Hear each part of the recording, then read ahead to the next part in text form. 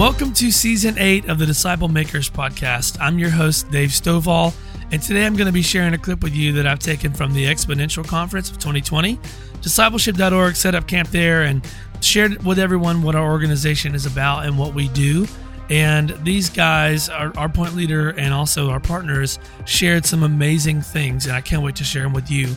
But I just want to say as a quick disclaimer, the audio is wonky. I'm not sure what happened when they were at the event, but something happened and it came to me a little weird. So I've tried my best to clean it up for you so it can be as enjoyable as possible. So I just ask for grace on your part to look past the audio quality and listen to the heart of what these guys are sharing, and I think you'll get a real blessing out of it. So here we go. First up is Bobby Harrington sharing what it looks like when a church makes the shift into becoming a disciple-making church. Let's dive in. My name is Bobby Harrington, and I have the privilege of being the point leader for the team at discipleship.org. And we're really glad to have you here because today and tomorrow we are going to talk about disciple-making and disciple-making movements, and you will get a chance to get a front row seat not only at how a disciple-making movement works, but with some really godly, competent leaders who are leading disciple-making churches in North America who are going to be interacting with Shidonke about these principles and about these movements. And really, just being transparent with you, I can't think of a more important conversation for the North American church today. So let me give you just a little bit of background on what's happening. In fact, Lee, if you can put up that website, you have the opportunity, if you want, Lee's putting this on the screen, to download. In fact, Lee, if you can just put the website address, there's a specific address. In fact, did everyone get the handout? That if you can raise the handout, at the top of the handout, there's a link there, and you can just point to that. If you're listening to this recording, and this is being recorded both by Exponential and Discipleship.org, we're going to be making this available broadly, and so you can download this outline, and you can also download the national report. We just completed with Exponential and with our partners in discipleship.org, we have about 30 partners. We completed a national study on the state of disciple making in the United States. And I'd like to share just a couple of those highlights as a way of setup. So here are the top 4 discoveries. The first is this, that less than 5% of churches in the United States are reproducing disciple making. Let me state it differently. Less than 5% of churches have a reproducing disciple making culture. What that means is if you find a church where they're making disciples who make disciples, and they're reproducing small groups or discipleship groups or transformation groups, you just need to know if you find one of those churches, they're very rare. They are 95% of churches will not be that way, and so they are very rare and special.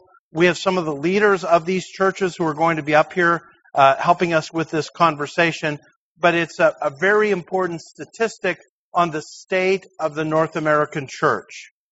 Jesus' last command for church leaders should be our first priority, which is to make disciples the way Jesus made disciples, through relationships, through life on life, where we try to replicate what Jesus did with his disciples. In fact, at discipleship.org, our mission is to champion Jesus-style disciple-making, and our vision is we look forward to the day when disciple-making movements are the norm in homes, in communities, and in churches throughout the land. The second thing that came out of the study is that there is an absence of clearly defined disciple-making movement churches, or what we sometimes call revival-based disciple-making movements, where God's Holy Spirit is doing a special work like what David Young just described and Shidonke is going to talk to us about. The third thing that we discovered is that definitions are widely misunderstood. What discipleship or being a disciple to one person means something very different to someone else. Let me tell you why that's important. If we're supposed to make disciples, we need to be really clear on what it is that we're making. So we commend the definition initially pioneered by Jim Putman that's now a part of discipleship.org, and that is a disciple is somebody who's following Jesus, being changed by Jesus, and who's committed to the kingdom mission of Jesus, or to the mission of Jesus. So discipleship and disciple making, these definitions, we're trying to give a rallying cry to everybody. Let's unite on some good key definitions. And then number 4, there is an overestimation of impact by pastors.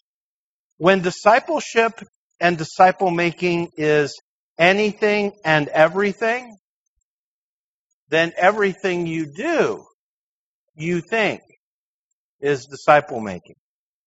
So, handing out sandwiches to the homeless becomes disciple making. Now, it can be, but is it really in most churches? When holding services or classes, are these programs or are these Jesus-style disciple making? And so there's a fog, and in the midst of the fog, there is an overestimation on what we're actually doing.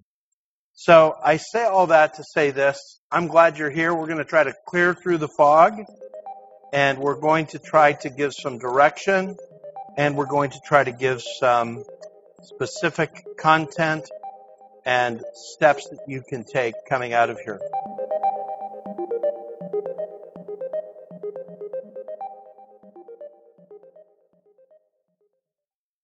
I want to take a quick break and tell you about something cool happening over at discipleship.org.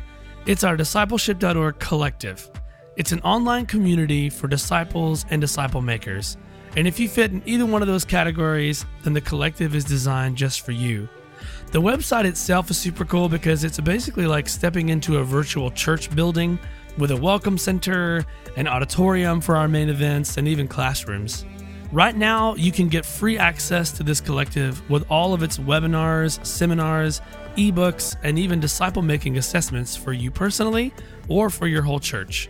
And this is a community, so you can also have the opportunity to connect with other disciple makers. And while membership is free, there's also a premium access option, which includes courses, certifications, and online gatherings with other leaders from around the world. So head on over to discipleship.org/collective and sign up for your free membership today.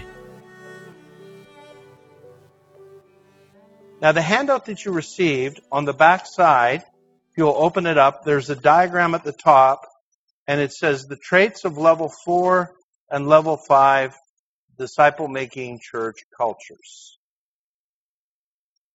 Now, we wanted to get really specific, and so we've identified the character traits of level 4 disciple-making churches and level 5 disciple-making churches. To orient everyone, if you would think of level 1 is a church that's in decline. It's a church that's actually losing people from the cause of Christ, either through liberal progressivism or heresy of some kind, or people are just dropping out of church. We know that nationally in the United States, a significant number of people are abandoning churches. For example, Barna pointed out that 15 years ago, if you claimed to be a Christian, 73% of people who claimed to be Christian went to church once in the last month. They've recently redone those studies, and of course the number claiming to be Christians has dropped by 12%, and of the number who are claiming to be Christians, only 39% now attend church at least once a month. So we're seeing decline in the country, but the good news is God can and will reverse that through His people. Level 2 church is a church that's holding its own. It's neither adding disciples nor losing disciples. It's plateauing. And then level 3 are churches that through programs are adding disciples. And I say programs, it could be, typically, it's some version of attraction to a preacher, to the programs of the church, to the praise and worship of the church, or maybe to the personalities at the church. And so people are added to the church because they're often leaving other churches and joining that church, or sometimes that church is leading people to faith in Christ, and then they put them in the programs of the church. Level 4 is where it gets really exciting. In a level 4 church, the average everyday person has embraced the mission of Jesus. And they say, I want to be a disciple who makes disciples. So if you look at these character traits, I'll hit the highlights of all 10 of them for a level 4 church. These are churches where the culture is reproducing disciples, and 24 to 50% of the people who are a part of this church are becoming disciple makers. They see Jesus-style disciple making as the core mission of the church. Disciple making is emerging as the identity. What's the church about? We're about being disciples who make disciples. Number 3, every decision made and every dollar spent passes through the filter of how does this help us to make disciples in relational environments. Level 4 church has a starting foundation of weekly fasting and prayer. In fact, let me just highlight this as we begin, and Shadonke will talk about it. But the biggest difference in disciple-making churches compared to the average North American church begins with a culture of fasting and prayer. They are almost fasting and prayer movements that are reflected in disciple-making and church planting. Number 5, the core leadership focus is not just making disciples, but making disciple makers. In a disciple-making church, if you're privileged to be on staff or in leadership in a disciple-making church, your role isn't just to make disciples. Your role is to make disciple makers.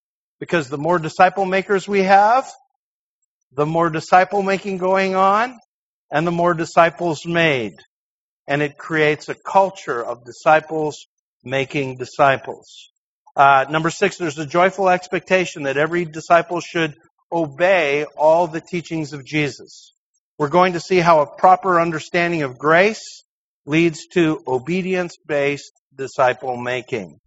Number 7, 24 to 50% of the adult lay leaders are personally engaged in reproducing disciples. Number 8, every leader uses the same simple, effective, reproducible disciple-making model. Number 9, the core leaders hear stories on a weekly basis of formerly lost people who are now making disciples. And number 10, disciple-making activities of the church result in planting new churches every year or 2. Now, the good news is there are churches like this that we can study and we will commend to you here in North America. But the more exciting news is when God does a special work of a level 5, and the difference between level 4 and level 5 is level 4 is reproducing disciples who make disciples, and then at level 5, it goes viral. It's multiplication. It's disciples who make disciples, and each of those disciples who are made make disciples, and it becomes a movement like David Young described. Here are some of the character traits. Again, the first ones are very similar. They see disciple-making, number 1, as the core mission of the church. Number 2, disciple-making is the cultural identity of the church. Culture is defined as, this is who we are, this is what we do. And these are churches where everybody just thinks we're disciples and we make disciples. That's who we are, that's what we do. Number 3, every decision made and every dollar spent passes through that same filter. How does this help us make disciples? Number 4, prayer and fasting is significantly entrenched. It happens a couple of times a week and is intensified in special seasons. Shadonke will be talking to us about that. Number 5, the core leadership teams focus not just on making disciples, but on making disciple makers with at least 40% of core leadership time personally engaged in equipping and coaching leaders. Number 6, 90+%. When I asked Shadunke, I said, are you saying everybody makes disciples? And he looked at me like, are you silly? Yes, everybody makes disciples. Number 7, everyone uses the same, and this is going to be significant for our conversation tomorrow, the same simple, effective, reproducing model. It is not overly complex. It is simple because we want everybody to be a disciple who makes disciples, and it has to be simple and usable for everybody. Number 9, disciple making in the church is viral. It's multiplying at least 4 generations deep in multiple streams. You'd have to work to stop it. It results, number 9, in multiple church plants every year. And number 10, church leaders regularly hear stories of formerly lost people who are now making disciples and planting churches, as David Young described. Does that sound exciting, everybody? I hope it encourages you to know that God is actually doing this kind of thing. And this is the kind of thing that we want to pray for and work for to happen in North America.